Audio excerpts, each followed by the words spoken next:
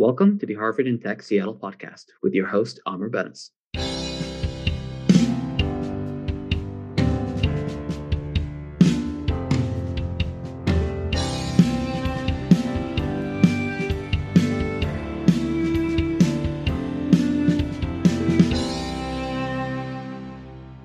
Welcome to episode 9 of the Harvard in Tech Seattle podcast. Our guest today is Kevin Liu Huang. Kevin is an MBA student at Stanford. He's also an officer in the Marine Corps Reserves and aspires to entrepreneurship. He graduated Harvard College in 2013 with a joint concentration in statistics and government, and he runs a newsletter called Chiral Defense. We're very excited to have Kevin on the show today. Kevin, welcome to the podcast. Thanks, Amr. Appreciate it. To start things off, could you tell us a little bit more about your time at Harvard? We know that you concentrated in stats and gov. Sure. So I graduated from Harvard in 2013.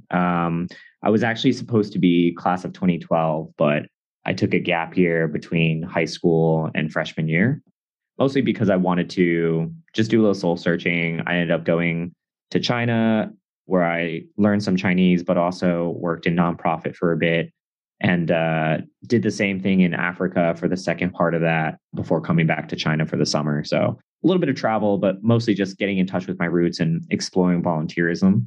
And at Harvard, I was pretty focused on extracurriculars when I probably should have been more focused on academics. But I spent a lot of time with the International Relations Council, did, the classic combo of Harvard Model UN, Harvard National Model UN. And then I also did ICMUN, which was the traveling team. Towards the end of senior year, I also did WorldMUN, which is the conference that travels every single spring break. And so we did, actually in junior year, I was a participant running a committee in Vancouver. And then a year later, I helped run the conference in Melbourne. So it was a really fun experience, did a lot of international relations stuff. I also was a prolific ballroom dancer. So I was one of the freshmen, like the hundreds of freshmen who joined the ballroom dance team. And I was way more into it than I thought I would be. I ended up being really competitive, was teaching the team when I was a sophomore and kept teaching the team even 2 years after I graduated, but had a great time. It was really fun from those two communities in particular. But besides that, I was trying to take politically related classes, especially the government stuff. I think I was interested in being a PhD at some point. So I tried to take a lot of the 2000 level gov classes and tried to go over to the Kennedy School as much as I could. Was already pretty interested in national security. And so I took a few of the nuclear weapons proliferation classes. I think Graham Allison was teaching a class at HKS about national security and press. So I had a lot of great classes like that. And I probably didn't do very well on the stats side of house, even though I graduated and with a stats degree and I taught a few of the stats classes, I think 104 and 107 as like a TA. It's still not something super comfortable for me, but I spent a lot of my time kind of mostly on extracurriculars with a little bit of academic focus as well. You said that you kind of had the idea that maybe you want to go for a PhD. And as our listeners will soon find out, like I did, is that you didn't particularly go down that route. Was there something that happened at Harvard that kind of steered you away from that path? I think my senior year really changed things. I think first, there was a lot of peer pressure to go do a lot of business stuff, right? A lot of consulting and banking. So I think I was feeling that a little bit. I think the other part of me, as I was working on my thesis, realized, wow, this really isn't that much fun. My thesis, I thought was interesting when I started. I was trying to predict the frequency and the locations of terrorist attacks in Iraq. It was very rich data. The analysis was interesting, I suppose, from like a statistics point of view. But I think just the research process was extremely grinding. And I think I realized, once I did my analysis and realized that, oh, your results are inconclusive, like your hypothesis isn't supported at all. I was pretty devastated by that and realized, oh, I don't think I could do a life and career like this. So that was definitely like the nail in the coffin. But even before that, I think the allure of wanting to be competent in the business world was pretty strong. So I ended up doing a lot more thinking around consulting and ended up recruiting there instead. And when I look back, I think that was the right move to at least not do the PhD. It definitely wouldn't have been the right direction for me just given the lifestyle, given the focus on the studying of things instead of the doing of things. So in retrospect, I think it's good that I realized that earlier than later. And then like, what did you decide to do after that? So I was going for consulting and unfortunately didn't get the offers I really wanted. But having not gotten any of those offers, I ended up working for Capital One in Boston.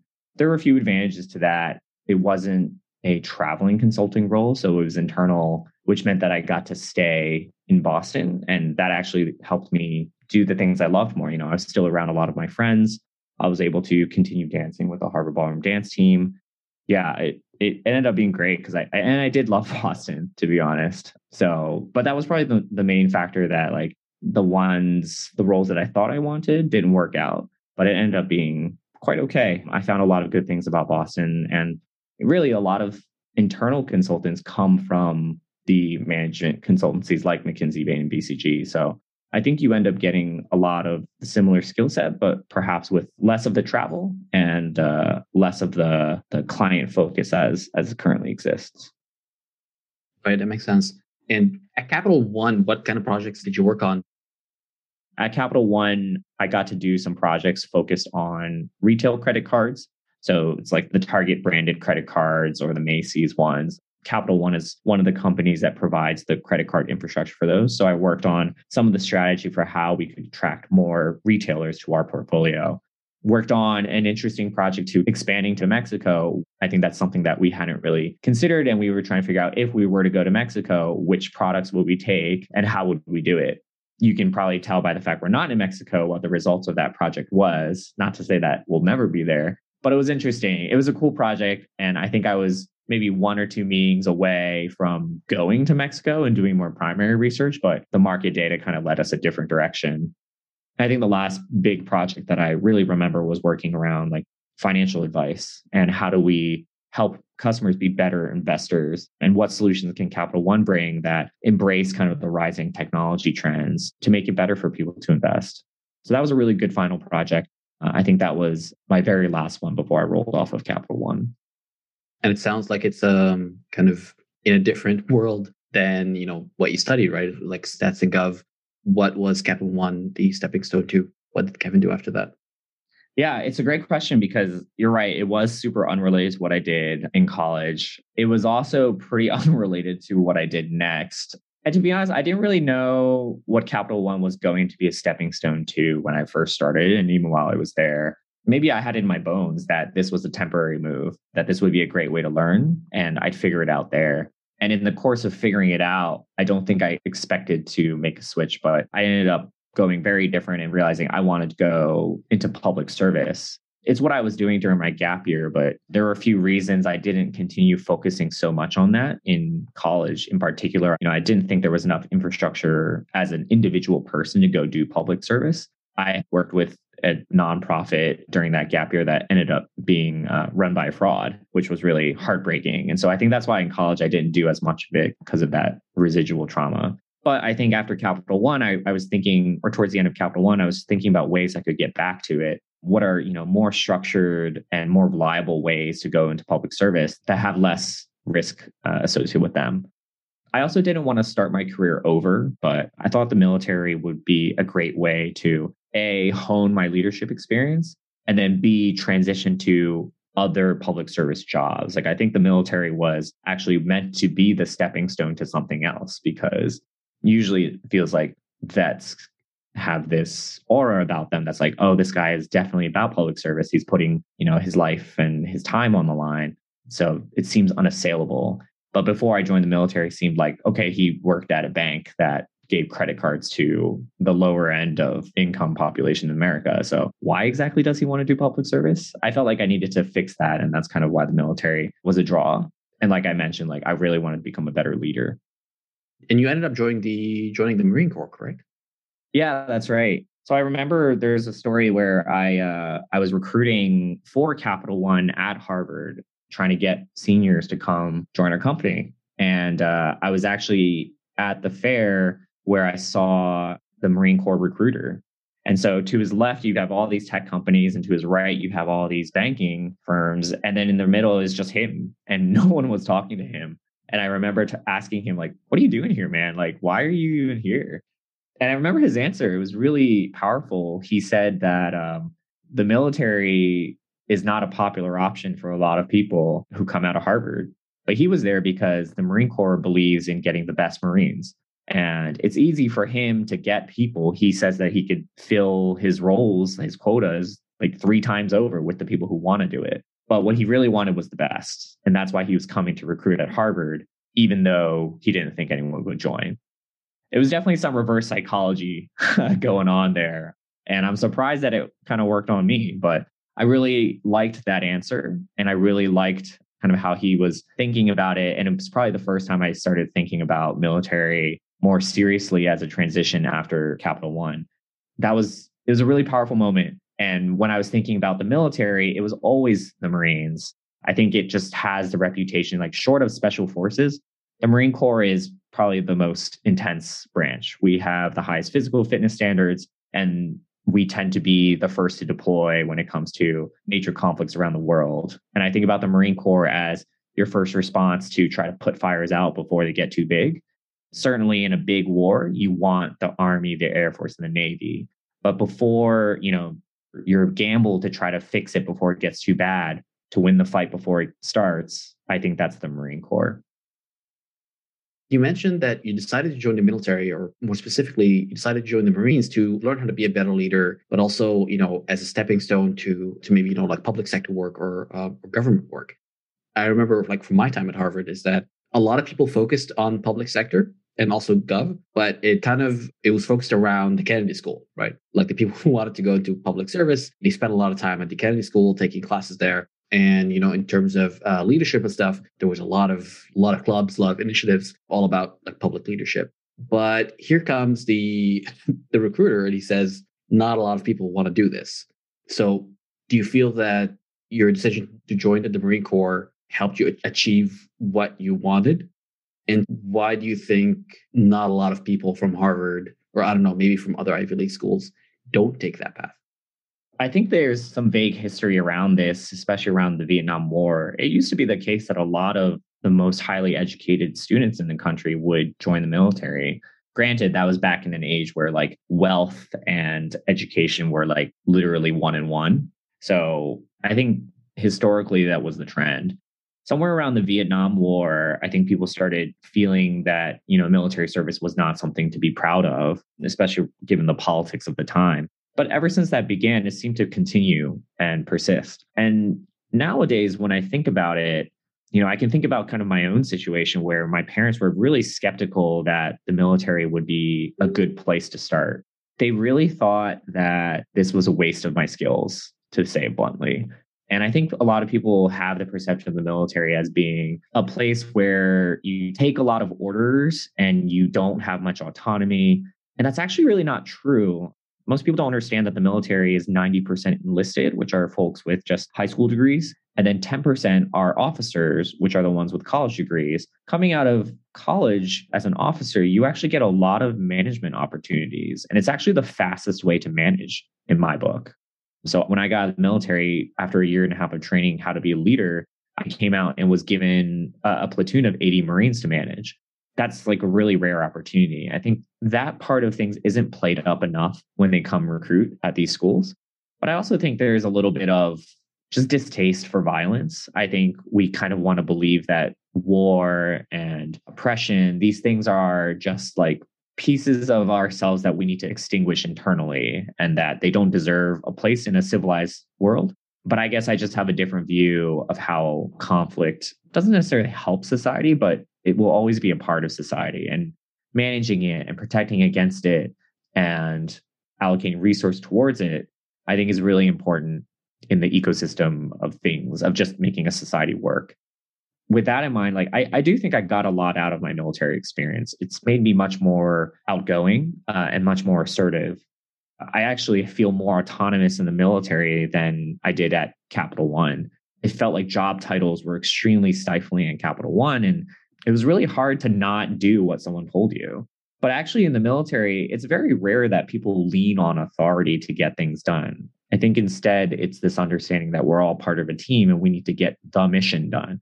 And sure, if bullets are flying, that's when the chain of authority kicks in and you better do what the guy who's higher ranking tells you. But it made me a much more thoughtful person about, how do I get people to listen to me, even if they don't have to.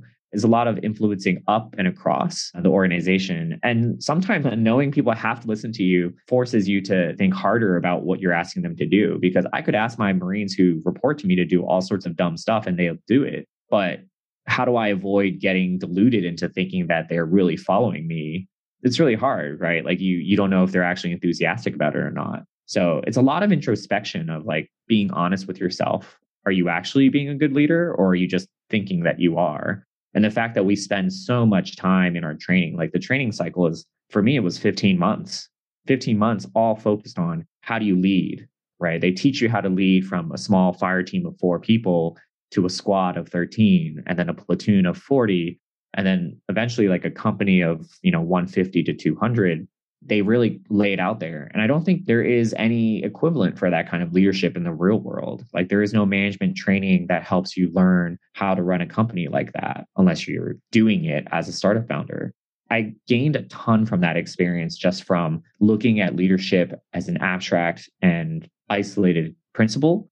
And that was great. It's really hard to get that anywhere else. That is an amazing take from someone who has had some friends at college who kind of were thinking about the army or, had some conversations about the topic, never actually heard a take this detailed and inciting, which then leads me into my next question. What did the process look like? Did you have to kind of quit Capital One and join this program full time? Or was it kind of like part-time and you took another full-time job next to it? How did that look like? There's essentially 3 parts to it. The first part is, are you even allowed to become a Marine officer?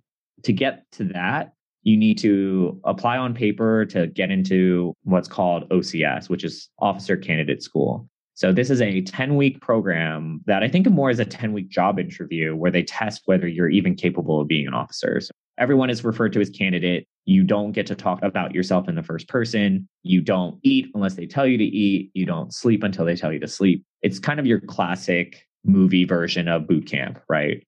I remember it was super brutal. I went in January, which was freezing cold in Virginia. And I remember they had started doing stats on how much people were eating and exercising. And we were eating on average 5,000 calories a day, which is an absurd number of calories. And at some point, I think I looked at a piece of cake one day and I was like, first surprised they were giving us cake, but also wondering like, wow, this isn't really healthy. Maybe I shouldn't be eating this. And then they weighed me. And I realized that even within, I think at that point, I was like halfway through the program, I already lost like 12 pounds, which is a lot when you're exercising that, when you're eating that much and exercising that much. Like I felt like, wow, I'm losing way too much weight, way too fast. I ended up losing 20 pounds by the end of the 10-week program, even eating 5,000 calories a day. So that gives you a sense of how physical the process is. We're constantly running every morning. You wake up at 4 a.m., you line up outside at 4:30, you're exercising, PTing until late morning. You get like 10 minutes to shower.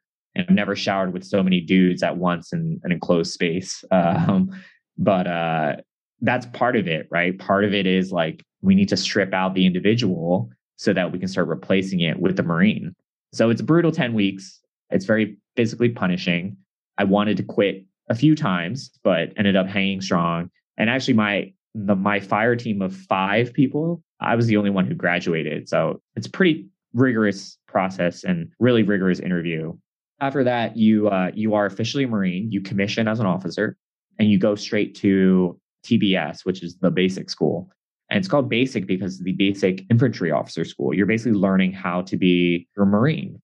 So for 6 months, you learn how to run platoon to company level tactics. And that's kind of your 40 to 200 person organization where you learn how do you employ machine guns? How do you call artillery? How do you navigate on a map to make sure you get to the enemy destination? How do you tactically deploy your resources in the most efficient way to achieve your objective? How do you communicate with your allies, the people to your left and the right, and call in support when you need it and think about logistics?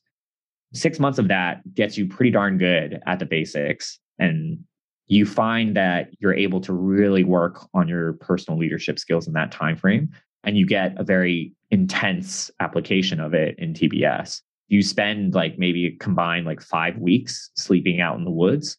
And in the hot of summer, because I went from March to September, it could be brutal in a totally different way. You know, I was freezing my ass off at OCS, but at TBS, I was sweating like a pig. Sometimes the heat just breaks you. I think one guy, he ended up getting medically separated because he had a heat stroke so bad that he could no longer sweat without developing heat stroke symptoms. So he also got pushed out in TBS. So it's still brutal, less brutal, but it's still the Marine Corps. After that, you go on to your job specific training. So my job was a logistics officer. So I went to a logistics school in North Carolina. There was a gap in my training where I got to do like a quote unquote internship by like working at a unit full time. But I don't really think too much of that. That was really just a holding pen for me to go to logistics officers course. And that's where I learned more about my job. So logistics has transportation, general engineering, supply, medical and dental, like all that falls under logistics. And we had to spend 3 months getting the specifics of each of those culminating in a field exercise. Everything about the Marine Corps is really tailored towards getting out there, doing things, executing your tasks, and deploying people in the most efficient way possible.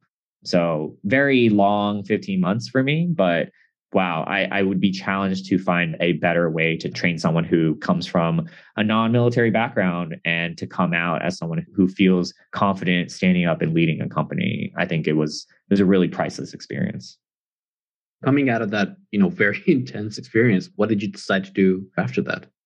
What I learned at Capital One, even though I don't think I loved fintech at the time, I still felt like there was a rush that comes from just learning and growing and just understanding an industry. So I really wanted to keep developing my professional skills. So I left the Marine Corps active duty portion after that 15 months of training. And I moved to San Francisco and was full-time working for Visa and part-time, like 1 weekend per month, 2 to 4 weeks additionally per year doing the Marine Corps. So in this way, I thought I was achieving like this perfect balance of like still able to be intellectually engaged full time and still having my thumb on the public sector side. So yeah, I was in San Francisco doing that, did that for about 2 years. Visa's not the same as Capital One. So Capital One is the guy who issues you your credit card. They own the plastic. Visa is like the pipes that kick in after you swipe your card. So once you swipe your card, your payment travels along either Visa or MasterCard's network or American Express's. And that's how you confirm, hey, does this guy have enough credit? The merchant's going to take his cut of the sale. It enables a transaction. It's actually a very complex process, but it goes through 4 different parties in the system and returns your transaction in like less than 2 seconds. I thought that was fascinating. I thought it would be a good way to leverage my existing Capital One skills. And even though I knew I wasn't super passionate about fintech, I did know that things were changing, right? Like, I think that's about when Venmo started becoming really big and people realized like, wow, like it brings people a lot of joy to have financial services be good. I was also not sure where else I would go. I didn't really understand the tech world that well. And so I didn't feel comfortable kind of jumping into a Facebook or a Google or something like that. I don't even know if they would have taken me, frankly, but Visa seemed like a good place to leverage my existing skills. That was my next step. You were in Silicon Valley. This is Harvard Tech Seattle podcast. So did you end up staying in the Valley, or like did you end up staying in the tech sector? Just for those 2 years. So for those 2 years that I worked, this is 2017 to 2019 now, like that's where I stayed in San Francisco. But I got a call basically April of 2019. There was a general from the Pentagon who was asking for talent. He really needed someone who could come in and do analytics for him. He was basically saying like, look, we need analytics talent. I don't have enough of it on the active duty side. Where does it exist in the reserve side? And that's how they found me, because I'd had like this stats degree from Harvard and I had this background in fintech at Visa. and sort of Capital One. So that's how they found me. And they asked me to work at the Pentagon. And I actually did kind of stay in tech. At the Pentagon, my project was focused around predictive maintenance, or what we call conditions-based maintenance.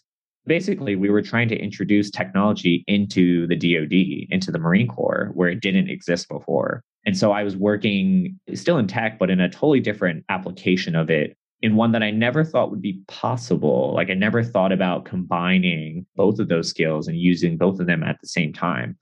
Very cool. We were basically trying to figure out like, how do you move data from an asset like a truck onto a cloud computing server that's shared across the entire DoD? And then how do you bring an AI player into the mix to analyze what's in the cloud and produce outputs for telling you when to conduct maintenance on a vehicle? How do you order parts ahead of time so that they arrive when the vehicle is about to break, as opposed to waiting for the vehicle to break before ordering the parts? And then how do you make that interface really user-friendly so a mechanic who's a Marine, by the way, who never went to college, knows exactly how he's supposed to navigate fixing this giant piece of equipment? It was actually a very technical challenge. And it felt like I was working more in tech with the Marine Corps at the Pentagon than I was at Visa or Capital One.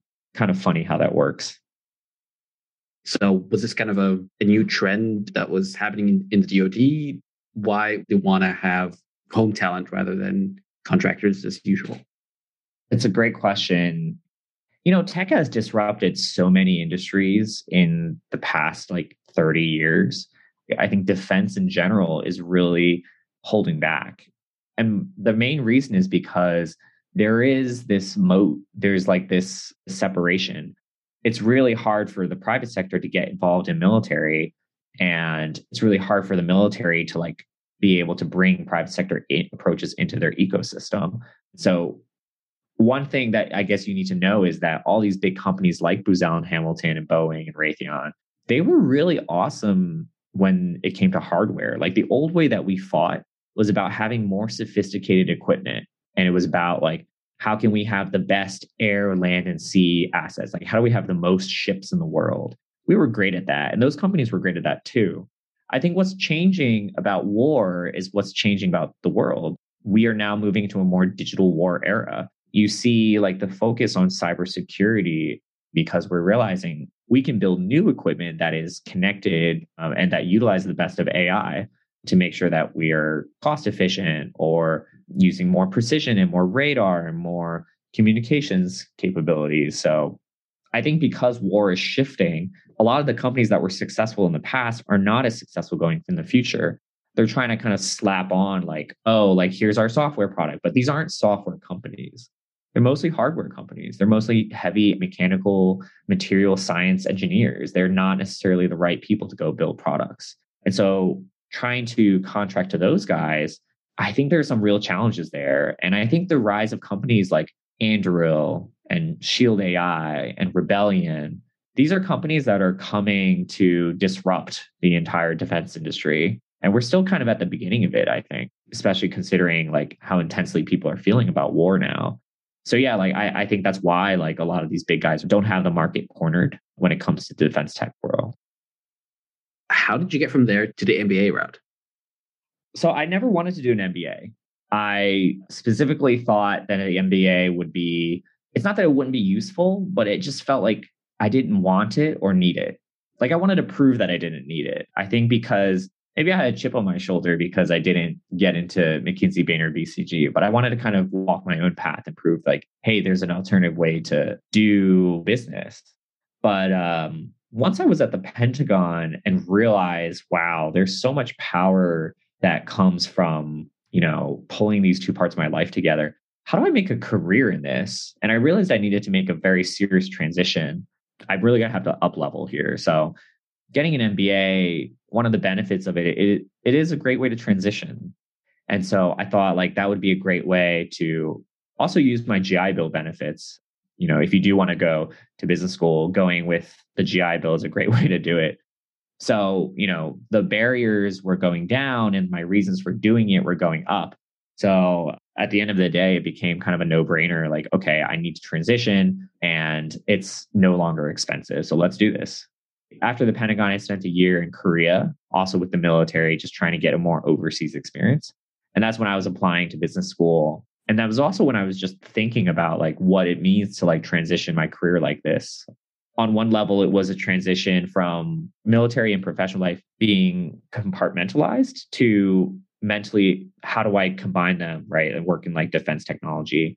And there was also this concept of like, how do I do it from a different angle? Like, think about this as an entrepreneur. And so, for all those reasons, it felt like an MBA at Stanford was probably the best option, just to really double down on tech, but also on entrepreneurship. When I first got in touch with you about the podcast, it was mainly also because I've been following your newsletter, Carroll Defense, for quite some time and thoroughly enjoyed. So I'm wondering, did you start that newsletter after you got into the MBA program or like during your time at the Pentagon? I started this newsletter, Carroll Defense, pretty much right as I started school. I think the first issue was like August 30th, 2021. So very close to when the MBA program began. And in it, I write about companies who are raising money, in particular space companies, AI, ML, quantum computing, autonomy, like drones and planes and things, and cybersecurity. These are all really cutting edge defense tech. And I wanted to just like offer a perspective on like what these things could be doing. Because the companies that are raising money don't always really work with the DoD. So I was trying to kind of paint a picture of like, oh, you just raised $10 million. Like, what if the DoD thought to use this capability? What would that do for our Marines in the field? So, I started writing that newsletter to hold myself accountable, to make sure that I was reading and keeping up with the latest and greatest in the defense technology space.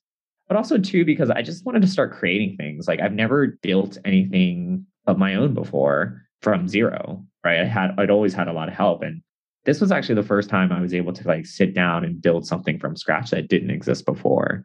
So I've been doing it for a little more than 6 months now, and it's really rewarding. I learn a lot. I've made a lot of great new contacts and expanded my network as a result of it. I love your newsletter. I mean, I'm in tech. I'm a cloud engineer. I can't say though that I often come across news or analysis of defense tech. And I don't know, I'm always happy to kind of see it pop up in my feed. I'm glad you like it. I think the reason no one writes about it is because you have to know both of the worlds implicitly. Like you have to understand how products are built, and you also have to understand how the military runs. Unless you have a reserve career, and by the way, most of the military looks down on reservists, right? Like they're like weekend warriors who aren't full-time like the rest of us, right? But unless like you are a reservist, there's no possible way you could really get to know both of them unless you're like 1 in a million unicorn military who decide to code in their free time. But ultimately, it's a very small crowd that really walks both sides of that divide. I think that's why Carroll is sort of a rare bird in that landscape. Do you think there's a possibility for people who are interested in tech who might be concentrating in computer science or maths or anything like that, and also interested in defense tech, but not particularly interested in having a military career? Do you see maybe a way for them to enter the field, or is it more of a kind of, no, you really have to know both sides of the story? I think you can just work with people who are in the military. One great thing about this is that about defense tech is it's a lot of vets who want to still keep figuring out how to contribute to the fight. So there's no shortage of veterans who are leaving active duty to come do this. They're really passionate. They're really knowledge experts in this. And just like, if you're an entrepreneur and you want to like build a great company, you need to hire a great salesperson and a great marketing person and a great operations person. And they're not all going to be you. Like everyone's got weaknesses. And I think if you decide to work in defense tech, if you have the technology, that's kind of the more priceless skill. Like there's so many types of tech.